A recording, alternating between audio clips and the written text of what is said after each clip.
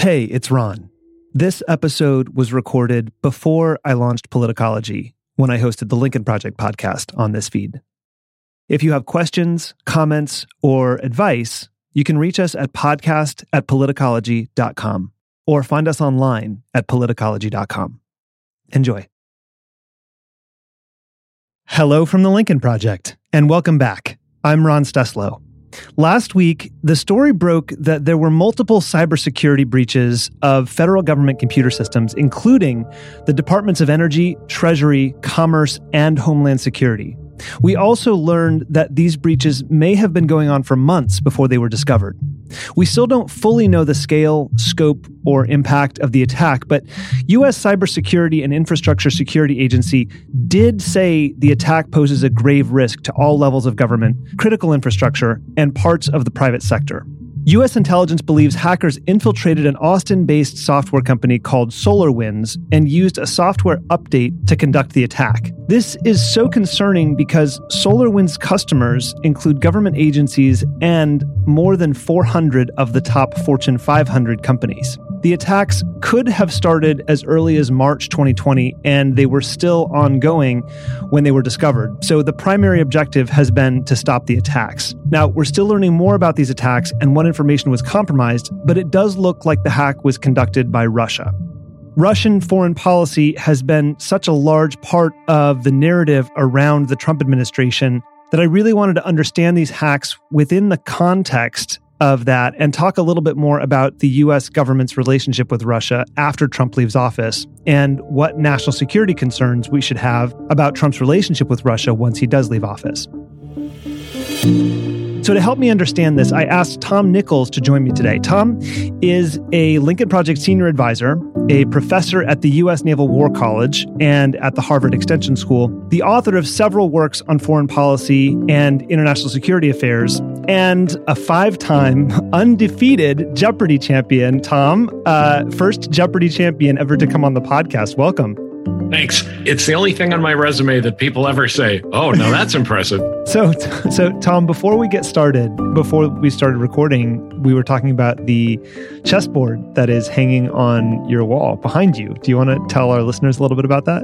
Oh, well, my daughter was adopted in Russia. So I got talking with her one time about chess and, being the Russian national sport. And I said, now and then I chat with Garry Kasparov on social media, one of the greatest chess players in human history. And my daughter was duly impressed. And I asked him for a signed picture for her. This was back during the 2016 election when, Garry was fighting Putin and never Trumpers in the pre-Lincoln Project days were fighting Trump. And of course, everyone fighting Putin and Trump realized they were fighting the same guys. And Garry, out of nowhere, just sent me a very nice chessboard with an inscription to keep up the good fight and and signed by Garry himself. So and cool. I decided, when you have a chessboard that's been signed by one of the masters, of one of the greatest historical masters of the game, you frame it and you put it up, and you don't hide that one in a drawer. So that's, it's funny. A lot of people have asked me that question. Why do you have a chessboard? Is that because you're some kind of a strategist? And I'm like, no, it's not nearly that clever. It's me fanboying a grandmaster. So yeah, but the cool points just went way up in the last month or so because of the Queen's Gambit, right? Yeah, it is true, and people have asked me more about it because they're definitely more tuned to chessboards now. But I was a big fan of Garry before it was cool. So that's terrific. So speaking of Russia, we learned from a Reuters report last week that the Departments of Homeland Security, Treasury, and Commerce were hacked. We later learned that the Department of Energy was hacked and that Russia's Foreign Intelligence Service, the SVR, was most likely the culprit. Can you start by helping us understand what the SVR is and why these hacks are so concerning? Yeah, the SVR is the foreign arm of Russian intelligence. After the fall of the Soviet Union, the KGB, the Committee for State Security, split into the Federal Security Bureau and the SVR, the Foreign Intelligence Service. And the SVR is their civilian intelligence service. The previous chicanery with the Russian elections, excuse me, with the American elections from the Russians, that was the GRU, which is a Russian acronym for military intelligence. Those guys are really hardcore. They're even scarier than the SVR. But the SVR is plenty bad. That when you hear that, just think the KGB and basically the Russian intelligence services hacked us and went big, and understandably so. This is a great time for them to think about pulling stuff like this, considering the situation we're in. So can you help us understand the scale of these attacks as well? And, for those who may not have been following the story so closely, why we're very concerned about them? Well, first, I don't have any inside information on the scale. I think that's something we're all still learning about. And I should also add, I don't speak for the Naval War College or the U.S. government or anybody else. So I'm here purely in my personal capacity as a scholar. I think there's a couple of reasons to be concerned about the scale of this hack, which is first, and I'm not an expert on cybersecurity, but this is basic intelligence tradecraft. This is like pulling open, to use a Russian analogy, this is like opening up nesting dolls. That once you've bored into some of these organizations, we're seeing this now with the hacks at Treasury and Commerce, that you can get into the home accounts of people whose emails and other information have passed through these organizations. And you just dragnet in all this information, you start looking for connections, you start picking up passwords, and pretty soon a hack that started in one place turns into access someplace a lot more sensitive. And that's just, again, that's standard intelligence work. You start peeling the onion and you see where it goes.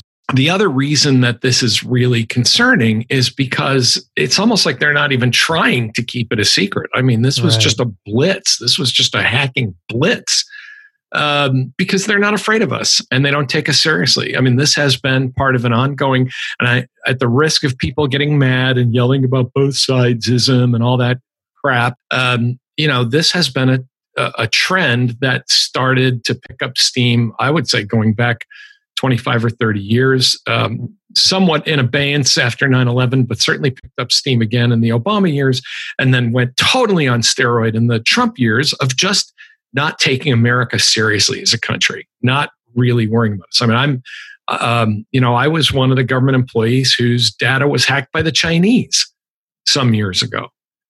This is not the first time that foreign entities have decided they can just stomp all over us with cleats. Yeah. Maybe you can talk a little bit more about the timing of this, because I had Malcolm Nance on recently to talk about this transition period and what's going on at DoD right now, and how now is the perfect time when the transfer of power is essentially being questioned by the sitting president of the United States, for a foreign adversary to take advantage of our essentially not paying attention. Do you think the timing is sort of core to this attack? Absolutely. And it's more than not paying attention. It's not that I think you could make that argument about the Obama administration, that they were just distracted. They didn't really care about this stuff. They had other fish to fry in places like Iran. This is worse. This is Trump actively covering for the Russians.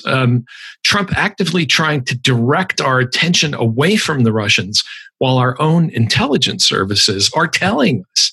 Yeah. But never mind our own intelligence services. How about Trump appointees like Barr and Pompeo and others saying, yes, this was the Russians. Yeah. And Trump, who is, for obvious reasons, I think related to his finances and his personal behavior, he is terrified of the Russians. Yeah. And so, anytime the Russians do anything, the president steps out there to say, oh, no, not my friend Vladimir. Couldn't possibly be those guys. And then, of course, he has to add, nobody's been tough on the Russians. But that's nonsense. I mean, he hasn't been tough on the Russians. He covers for them. And the Russians know he'll cover for them, and it emboldens them. Yeah.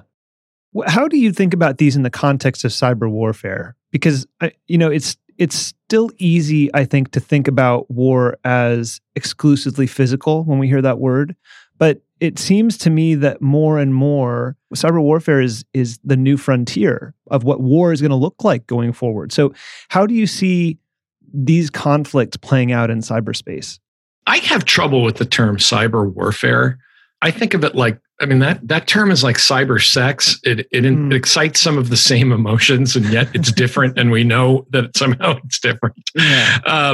The way to think about this is that it is a new arena of shadow warfare, of the intelligence competition and intelligence conflict.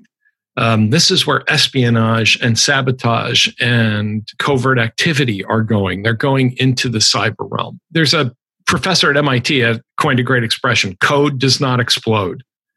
So it's different in some sense, but from, calling it from war as opposed to cyber warfare. Now, you can hurt people. You can mess up air traffic control. You can blow up energy depots. You can do all kinds of bad things with cyber activity, but I think of those as old-fashioned sabotage and espionage, and I think people should think about that, because to put it in the framework of war limits your options.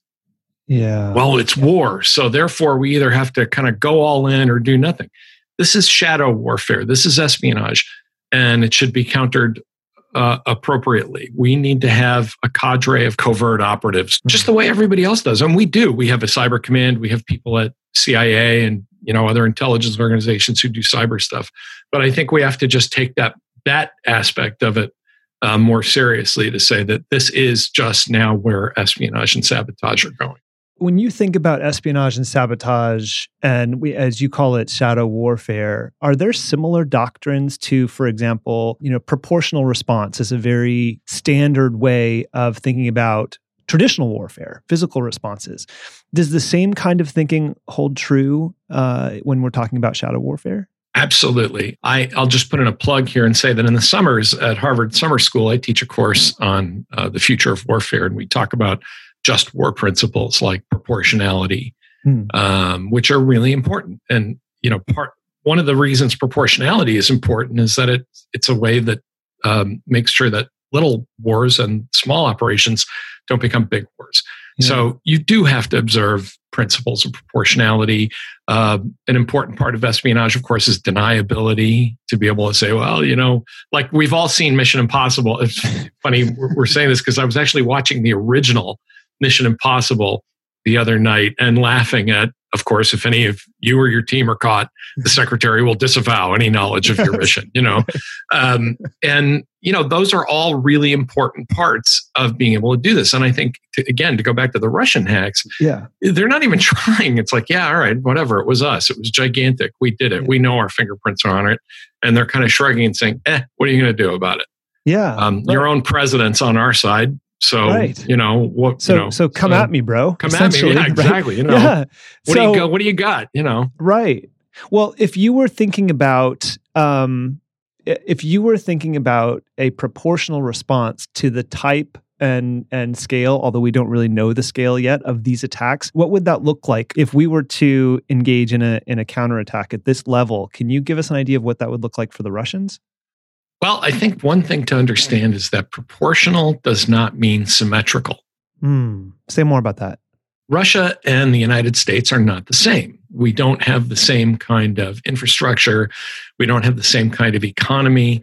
I think a while back, after the 2016 election, one of the ideas that was floated about how to put a stop to this kind of behavior was that you have to make it hurt. And you have to make it hurt in a way that the Russian government can't just pass it off onto the Russian people. And by that, I mean, sanctions, for example. We say, well, we'll sanction them. The problem with an authoritarian government is that they can just pass the pain along to the public. Say, well, it's not us, it's the Americans. They sanction you, and that's why you don't have cheese and butter and eggs. And that further galvanizes exactly. Right. Exactly. So the best idea I heard after 2016 was that a proportional but a symmetrical response would be to start going after all of the secrets that matter personally to Vladimir Putin.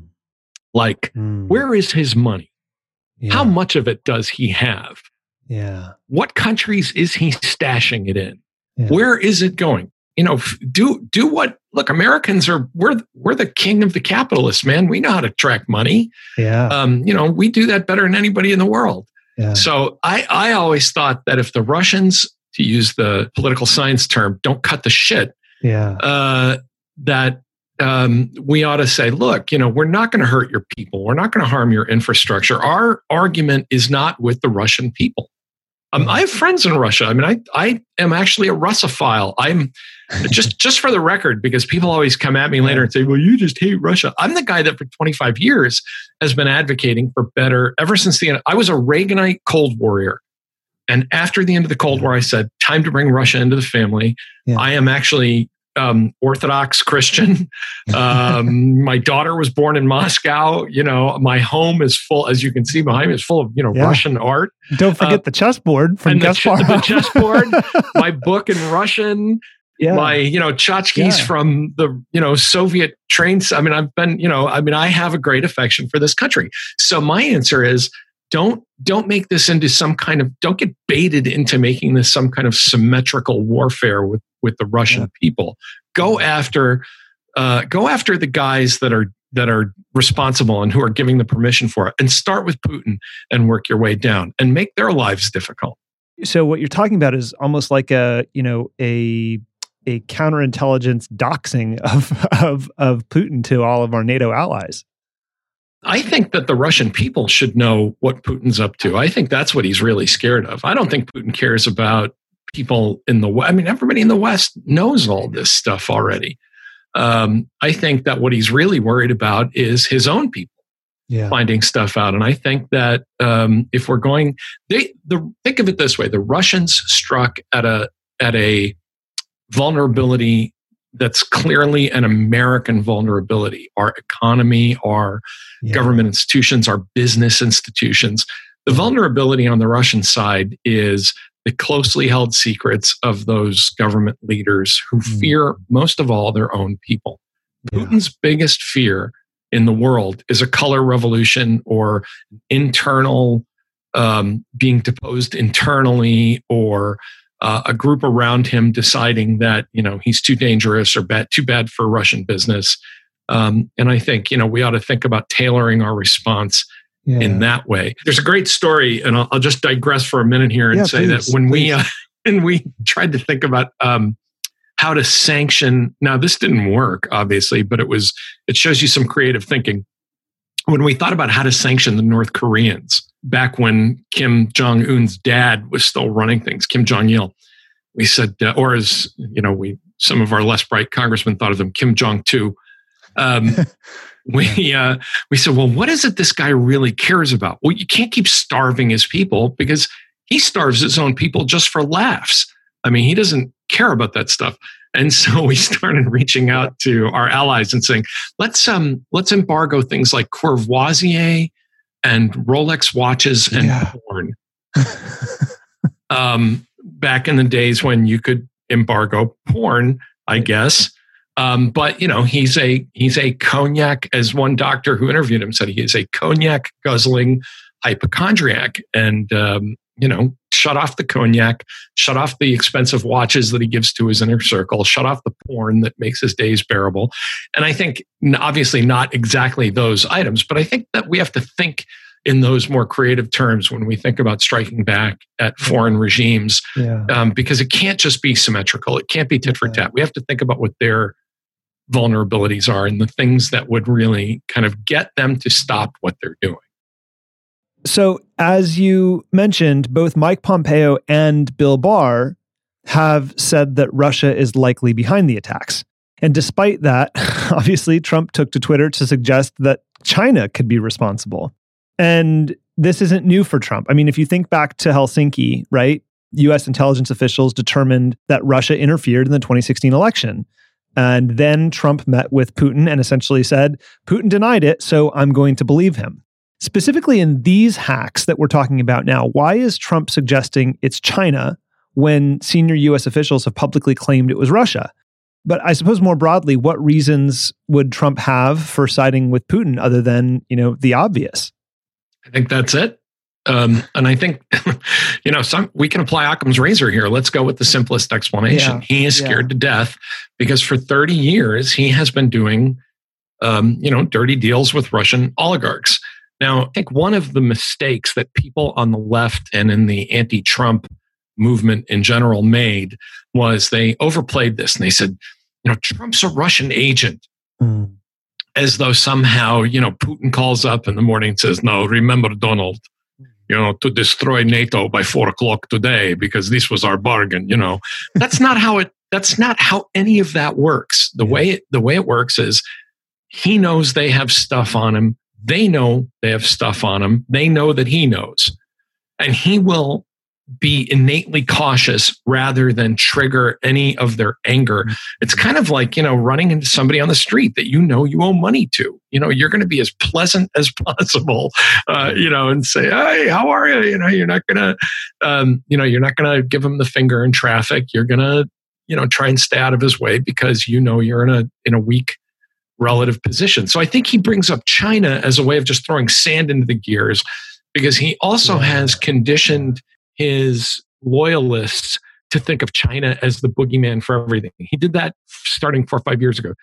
China's cleaning our clock. They're taking our lunch.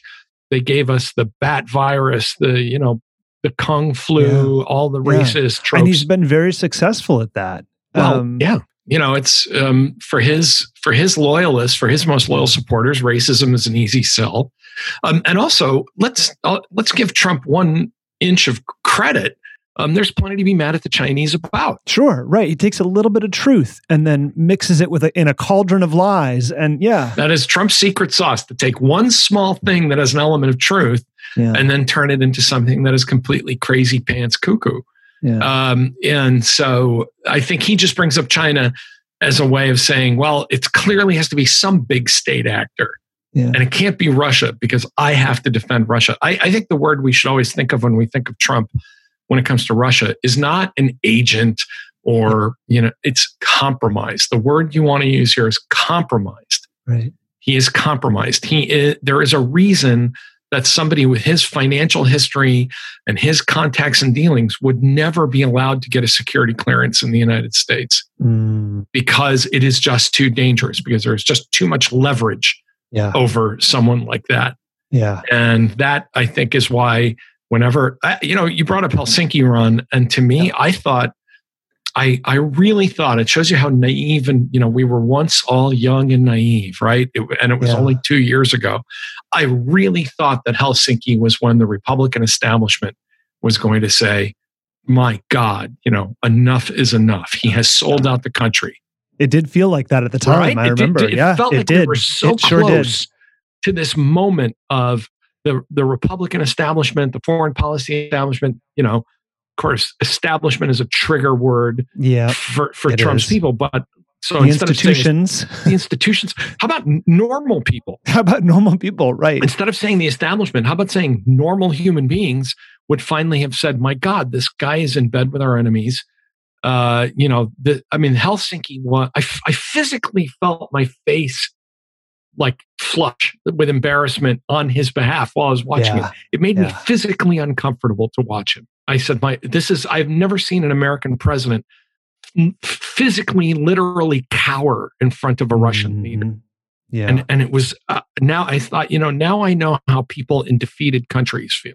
You mentioned him not, under normal circumstances, never being allowed to, participate in intelligence briefing, being able to get a security clearance as a, if he were to go try to work for the CIA, for example. I asked General Michael Hayden on the podcast, right? About what about the kinds of things that Hayden, as you know, ran both the CIA and the NSA, the only man ever to do both of those things. And I asked him, what are the types of things that you look for? And what are the types of red flags that you look for? And it was an incredible honor to talk to him. But basically all of them, of the red flags go off with this guy. So, to your point about a sitting president of the United States cowering to a foreign adversary, what dangers does that present? And siding with leaders of foreign countries over our own intelligence community, what kind of dangers does that present? And I guess more broadly, and with a longer view, how much damage do you think he has done, not just to our own intelligence community's ability to do their job, but to our standing in the world, to our national security because of this behavior, because of how he's been compromised by the Russians? The damage is incalculable in some areas. I think the most important thing to understand about the damage Trump did is that he has proven that America is capable of losing its mind, which until now was always a hypothetical.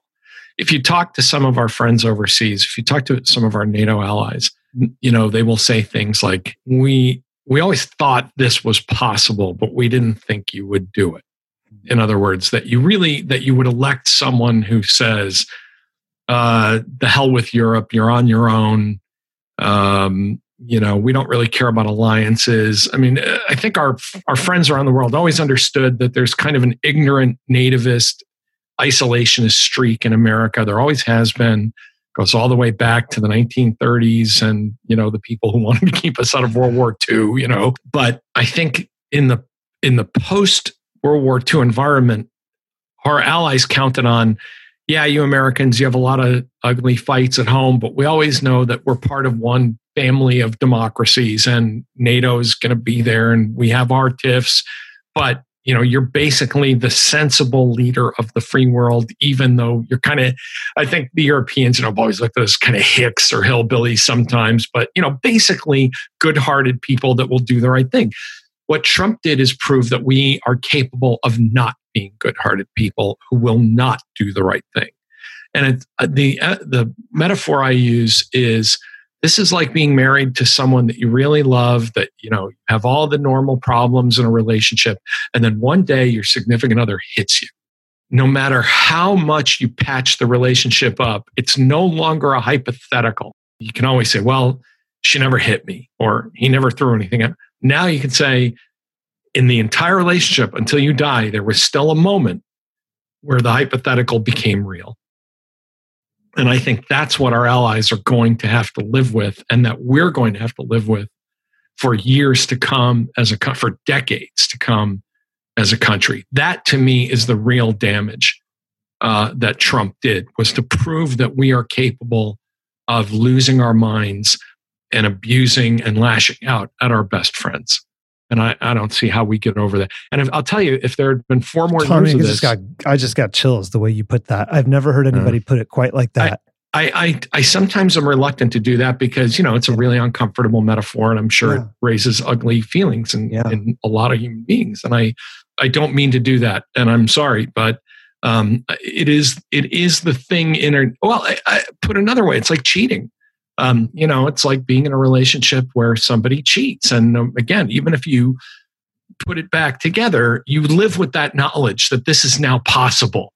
Yeah. And I think that's what Trump did. He took the knowledge that something that was only ever hypothetical became real for 4 years. And I was going to say, Ron, 4 more years of this, I don't think we could have put it back together. I think 4 more years, he would have finished the job of destroying America in the world. It would have been not just America first, it would have been America alone. Yeah.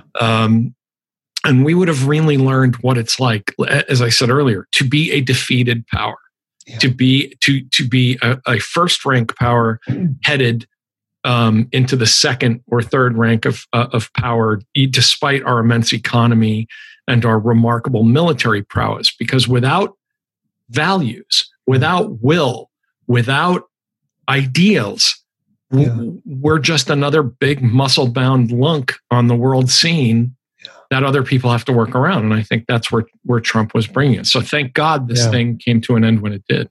Yeah. Well, we got a month to go still, but yeah. Yeah. Well, and he is, that is a real danger. I mean, my big concern here is that he is angling now, I think, after he's, and I don't mean to go sideways on us here and become even darker and more of Professor Buzzkill, but my real concern is now that he's been defeated in the courts, he's been defeated, with all this crazy coup talk, his next move is going to be to trigger some kind of a military conflict somewhere. Yeah. I want to go back to the hacks now, because we've got to talk about, the incoming Biden administration. And, these are all happening right at the tail end of the Trump administration. So there's a lot of cleanup that needs to be done, and securing systems, and all of that's going to happen in the Biden administration, because we know the Trump administration is not going to do a thing. What are they going to need to do to respond to this? And we talked a little bit about this earlier in terms of proportional responses, but beyond the response, I mean, domestically here, what are we going to need to do to clean this up at home? Well, to link it back to the timing of this attack, the Russians know that the Trump administration is not cooperating with the Biden administration, and they are counting on a lot of time and information being lost in the handover. If I were the Russians, this is what I would have done. I would have waited till, this moment of chaos. I would have struck and said, what are they going to do about it? Half of this stuff isn't even going to get to the desk of the next cyber director, because Trump's firing everybody, willy-nilly, and the transition teams aren't talking. Nothing's happening. Who's got the passwords? Oh, that was 3 fires ago. We don't know where they are. Well, right when when the 2 most common names in your national security structure are acting and vacant. There's just, you don't spend a lot of time if you're in the Kremlin worrying about who you're pissing off. Yeah. So the first thing the Biden administration is going to have to do is to get ground truth on what happened. Yeah. Because the Trump administration clearly is not going to share this with them. Yeah. And so there's going to be some time lost. If I were offering advice to the Biden administration, which I'm not, because of course, we're always saying, you Lincoln Project guys think you're running the Biden. I don't, if you're asking me as an expert on, Russian affairs, my answer, and as a former Senate guy, just to remind people, I was once a Republican and I did work for Republicans in the Senate. My answer would be, take your time, find out what happened. Get your people in place, and then do all of this stuff quietly. Because I think one thing that was lost in the Trump era, and I think this is a characteristic that he shared to some extent with Obama. Start using the back channels more. Now, Obama did that pretty effectively in the Iran deal, but I think the great Achilles heel of the Obama administration was the obsession with getting the Iran deal. Start using the back channel and have somebody who can go to Moscow, who has Biden's trust and confidence, and that the Russians know has Biden's trust and confidence, and to say, 6 months from now, we've done our homework, we know what happened. Here's what you're going to stop doing. Yeah, and here are the bad things that could happen. And I'm not saying this is when a back channel is really useful. Have somebody be able to say, look, I'm not saying this publicly. We're not putting you on the spot. I'm just telling you, you're going to have to cut the crap. I'm the captain now. With the party's over. Yeah. The guy that wasn't checking IDs at the door and was handing out drinks to the 12-year-olds, is gone. Mm-hmm. We're going to run a clean joint around here now. And I think that will just take time, and it needs to be done, with no drama and with quiet competence. Right. And the Russians will, I think if you take that approach, the Russians will see it. They will understand it. I think the Russians almost can't believe what happened during the Trump years. Yeah. And I think even the Russians were a little wrong-footed, because what Russians like is predictability and stability. Trump took them into places they didn't want to go. I wrote at the beginning of the Mueller investigation, this was not what the Russians wanted. They did not want their operations looked into by bloodhound like Robert Mueller. They did not want their operations uncovered and their connections revealed. Trump has been a source of great fortune for them by basically letting them do whatever they want to do in the world. On the other hand, he also is, he's the friend at the party who drank too much and, keeps babbling all the secrets that you didn't want to tell people. And so I think they are ready for a more predictable and stable relationship with the Americans. They know the candy store has been open for 4 years, and they know that couldn't last forever. And I think if the Biden people take an adult and firm approach and, go to the Russians and say, look, we weren't in charge these last 4 years. We understand why you did what you did. Maybe we even kind of get it that, anybody would have taken advantage of this clown, but the party's over. So I want to press you on one thing, because the idea that, and this is probably mostly, a point of clarification for me, but the idea that the Russians want predictability and stability is counterintuitive to what I've been hearing, learning about their MO, which is to divide, to create chaos and confusion. And that's their preferred route to essentially gaining political power. But in other places. I see. Okay, so for themselves, you mean? And for their relations with the Americans. One of the things that I know happened early on in the Trump administration, because I had friends who were talking with the Russians, and both in informal kind of exchanges and more official capacities. And the Russians were always asking us the same question: who's in charge? Who do we talk to? There are other things the Russians care about besides sowing chaos in the American democratic system and breaking up NATO. I mean, I think Putin's overriding goal as a former Soviet guy, there's even a great Russian term. They call him a Savok, a Soviet. He's just a product of the system, of the Soviet era. He would love to break up NATO. But in the meantime, the Russians, I'm sure, would like to keep the New START treaty. I think the Russians probably could have been wrangled better on the INF treaty, which they were trying to break as a way of intimidating the Europeans.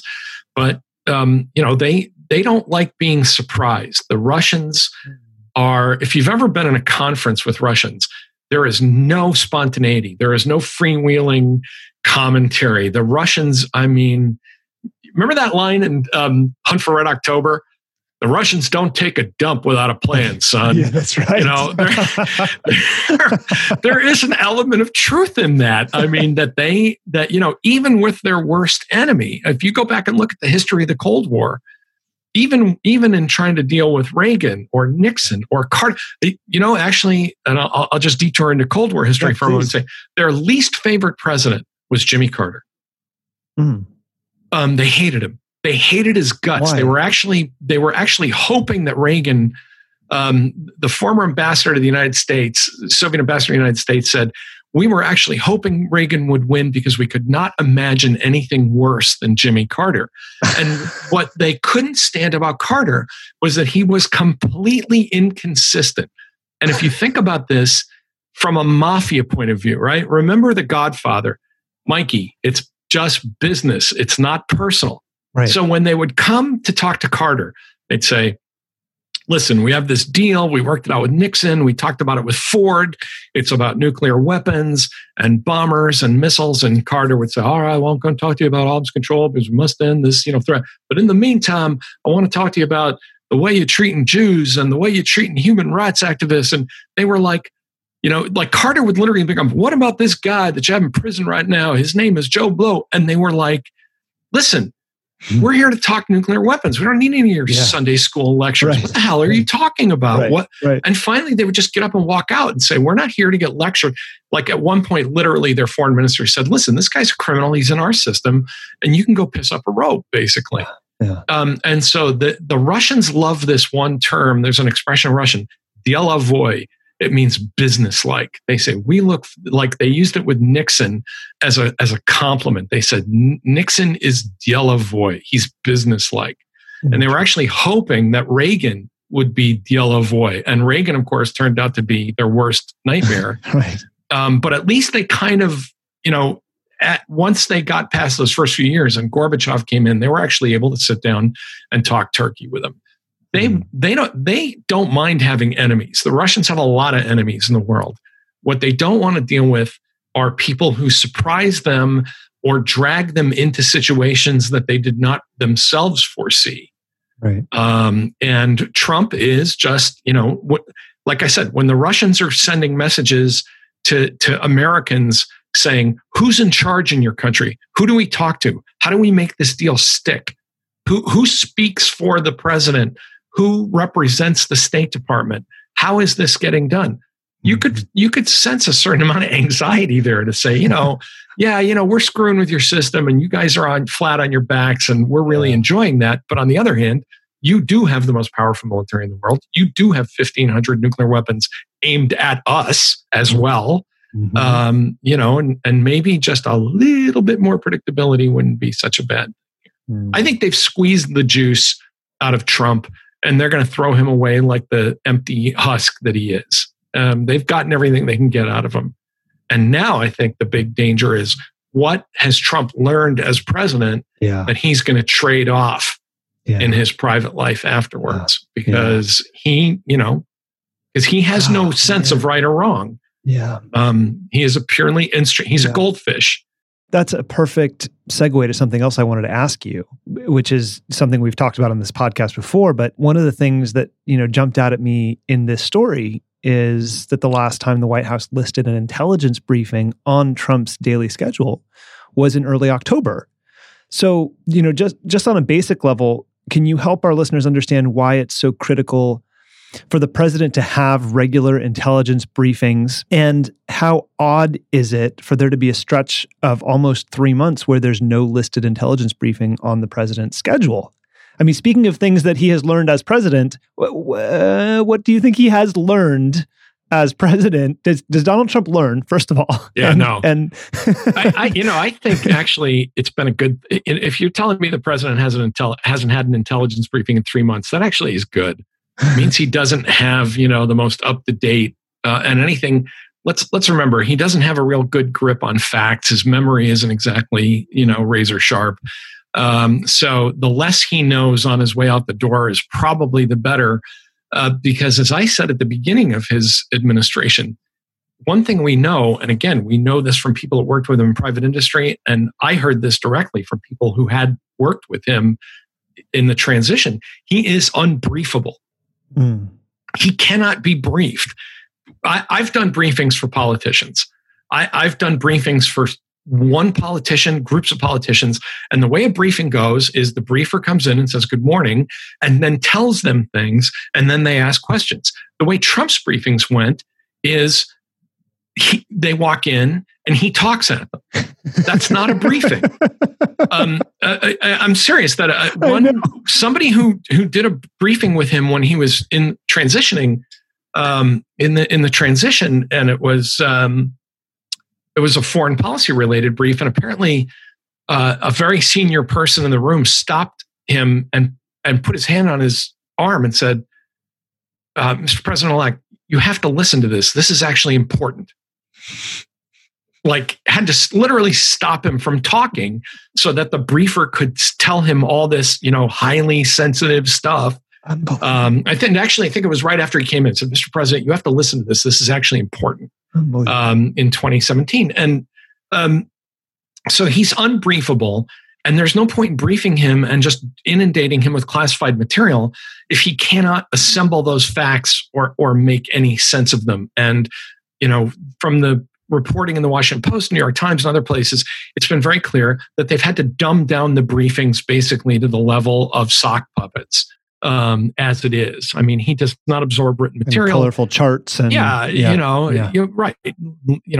Sesame Street. Today's briefing is brought to you by the letter R for Russia. So he can't, I say this not as a never Trump Lincoln Project partisan, but I say this as, an observer, as a political scientist. I think he's the most palpably stupid human being ever to sit in the Oval Office. Fran Leibowitz's words keep ringing in my ears. You don't know anyone as stupid as Donald Trump. You just don't. And I think that has been clear. There are presidents that are, Ronald Reagan was inattentive. John F. Kennedy was educated, but not particularly industrious. George W. Bush ran everything like a Harvard Business School kind of meeting. Every president's had their flaws about these kinds of briefings. I don't think we've ever encountered a president who is just too stupid to understand any of the material he's being told. Now, to back up and say, that why makes is him more this dangerous? I was just going to say, right. And that means that policy is being made in a complete vacuum of information because the president is just too stupid to understand anything going on around him. So, you can look at it one of two ways. You could say it is incredibly dangerous that the president is not getting intelligence briefings because to make coherent policy, the president needs up-to-the-minute intelligence. The other side of that is he doesn't understand it. He doesn't listen to it. He is not interested in policy. And we are functionally without a president right now. The only thing Donald Trump does is plot against American democracy to try and stay in office. He's not actually running anything. Right. And so I suppose you could argue as long as Mike Pompeo or whoever the SecDef is in the last 10 minutes as he's plowing through appointees, as long as they're getting up to the minute intelligence and they've got a steady hand on the tiller, then, we'll muddle through. Yeah. I guess in the Christmas season, we'll muddle through somehow, right? Yeah. But that's a hell of a way to run a superpower. So this gets to what we were talking about a little bit ago about, what he could do with what he knows, maybe not learned, but what he has, picked up along the way. And we get this question actually all the time from listeners. So I'd love for you to talk a little bit more about it. Obviously, former presidents are still entitled to receive classified intelligence on major foreign policy issues, but as we've mentioned before, we've consistently seen Trump prioritize Putin's interest over the U.S.'s interests. So what safeguards are in place, if there are any? What's to stop Trump from sharing or even selling classified information to foreign governments once he leaves office? Is this something that we should understandably be afraid of? Yes. First of all, former presidents are not entitled to intelligence briefings. Okay. That is a courtesy. Former presidents have no status other than as private citizens. Now, by law, they are allowed to have certain things like Secret Service protection because we are a decent and humane country and we don't put our presidents out on the street in a country with 300 million guns. Mm-hmm. That is perfectly sensible. But if I were the Biden administration, I would discontinue this with Trump immediately. First of all, he has earned no goodwill in terms of courtesies to a former president. He should get what the law allows and nothing more. He should be given briefings that are related to his own safety. I think if the FBI, if the President Biden, should allow law enforcement and the National Intelligence Services to say, of course, you can talk to Donald Trump about, if we have any indication of threats or, concerns about his safety. Absolutely. Donald Trump is a former president of the United States. He should be, he should be able to collect his pension and be looked after and protected because we are a decent country. I know there are people out there already bristling at this and saying, the hell with him, put him on the street, let him take his chances. No, we're not that kind of country. This is not some banana republic, where we throw the guy, whatever else he was president of the United States. I personally don't ever intend on giving him the courtesy of referring to him as President Trump ever again. There used to be in the old days when people read etiquette guides, it is actually inappropriate to refer to a former president of the United States as Mr. President. You refer to the president is a temporary title because you're the presiding officer. If you watch C-SPAN, because we're all nerds and we do, right? We are. So when people stand up in the Senate, they say, Mr. President, I rise today to speak to, and it always confuses people because they're not speaking to the President of the United States. Right. They're speaking to the presiding officer of the Senate. Right. Madam President, I rise today.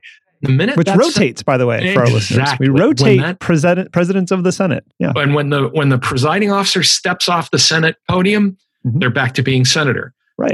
And so, if you really want to play this game, the appropriate way to refer to Bill Clinton is Governor Clinton. That's his lifetime title.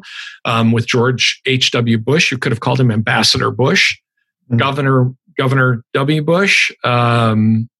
There's Senator Obama. Right. But we do this as a mark of respect to say you once held the greatest title. My old boss, Richard Nixon, on Twitter, something people just can't seem to figure out, which delights me to no end. I always refer to him on Twitter as Mr. President or Mr. Nixon. If people want to do that as a mark of respect, that's fine. But I think Donald Trump has not earned any of those courtesies.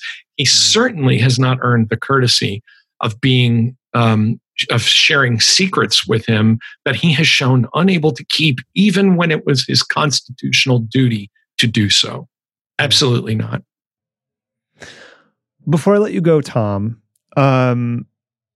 what's your favorite story from winning Jeopardy so many times? Or maybe a better question is like, what was the toughest question? Well, I'll tell you two quick stories. Okay, One is one that I did reveal in an interview some years later. Back in the day, they used to introduce you and you would walk out. Now, today, if you watch Jeopardy, you're already at the podium. They save a little time because they used to do a professor originally from Chicopee, Massachusetts, and you'd walk out, right? And take your place. So the three of us would be standing in the dark backstage waiting for the show to begin. And I had already plastered two rounds of opponents. I was going into my third game. And this very nice lady, this isn't personal, just business, but she turns to me just before we walk in. She says, "Look, you don't want to beat me in front of my 8-year-old daughter, do you?" Oh my gosh. Well, I was newly married. I was just married to my first wife back, this was almost 30 years ago. And I said, "You don't want to beat me in front of my new wife, do you? Your daughter will always love you. My wife will leave me." and this woman just stared at me with like a frozen expression on her face, and she said nothing else, and turned around, and the three of us went out there, and then I beat the pants off of both of them. The other was that the miraculous question that saved my bacon in the second or third game, but I was behind, and of course you can win in Final Jeopardy if you pull it out and get it right and your opponents get it wrong and everybody has to wager everything and you can come out of third and win. Right. And the question was, the category was U.S. history, which was the tip-off. And the question was, British actress Laura Keane first came to America in the 1850s and was best known for her starring role in this play. And I'm standing right next to the other two people, and we're all going, like, what? British act? And then it suddenly occurred to me, the category is U.S. history. There are only two plays in U.S. history in the 1860s anybody would ever care about. One, my opponents both said Uncle Tom's Cabin. British actress, I realized they were cluing us in, because Jeopardy is all about riddles. The answer is always buried in there. Right. They were cluing us into Our American Cousin, which was the play Lincoln was watching when he was shot. Oh my gosh. And I said, It can't be anything else. It's got to be Our American Cousin. I come out of third place. I win the game. I knock I keep going.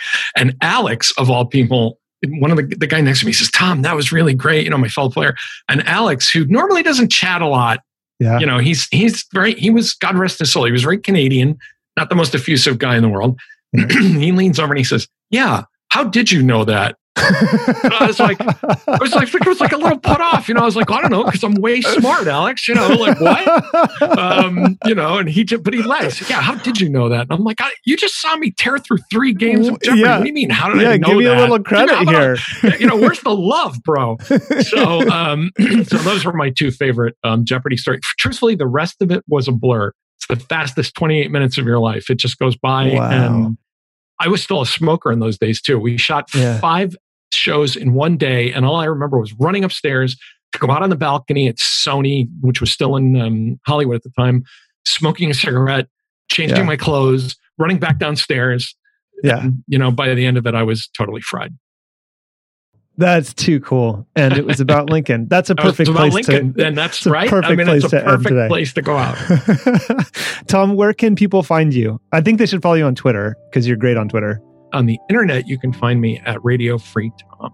And if you want to drop me a line, I'm at deathofexpertise@gmail.com. Terrific. Tom, thanks so much for being on with us today. Thanks, Ron. It's great to chat with you. Absolutely.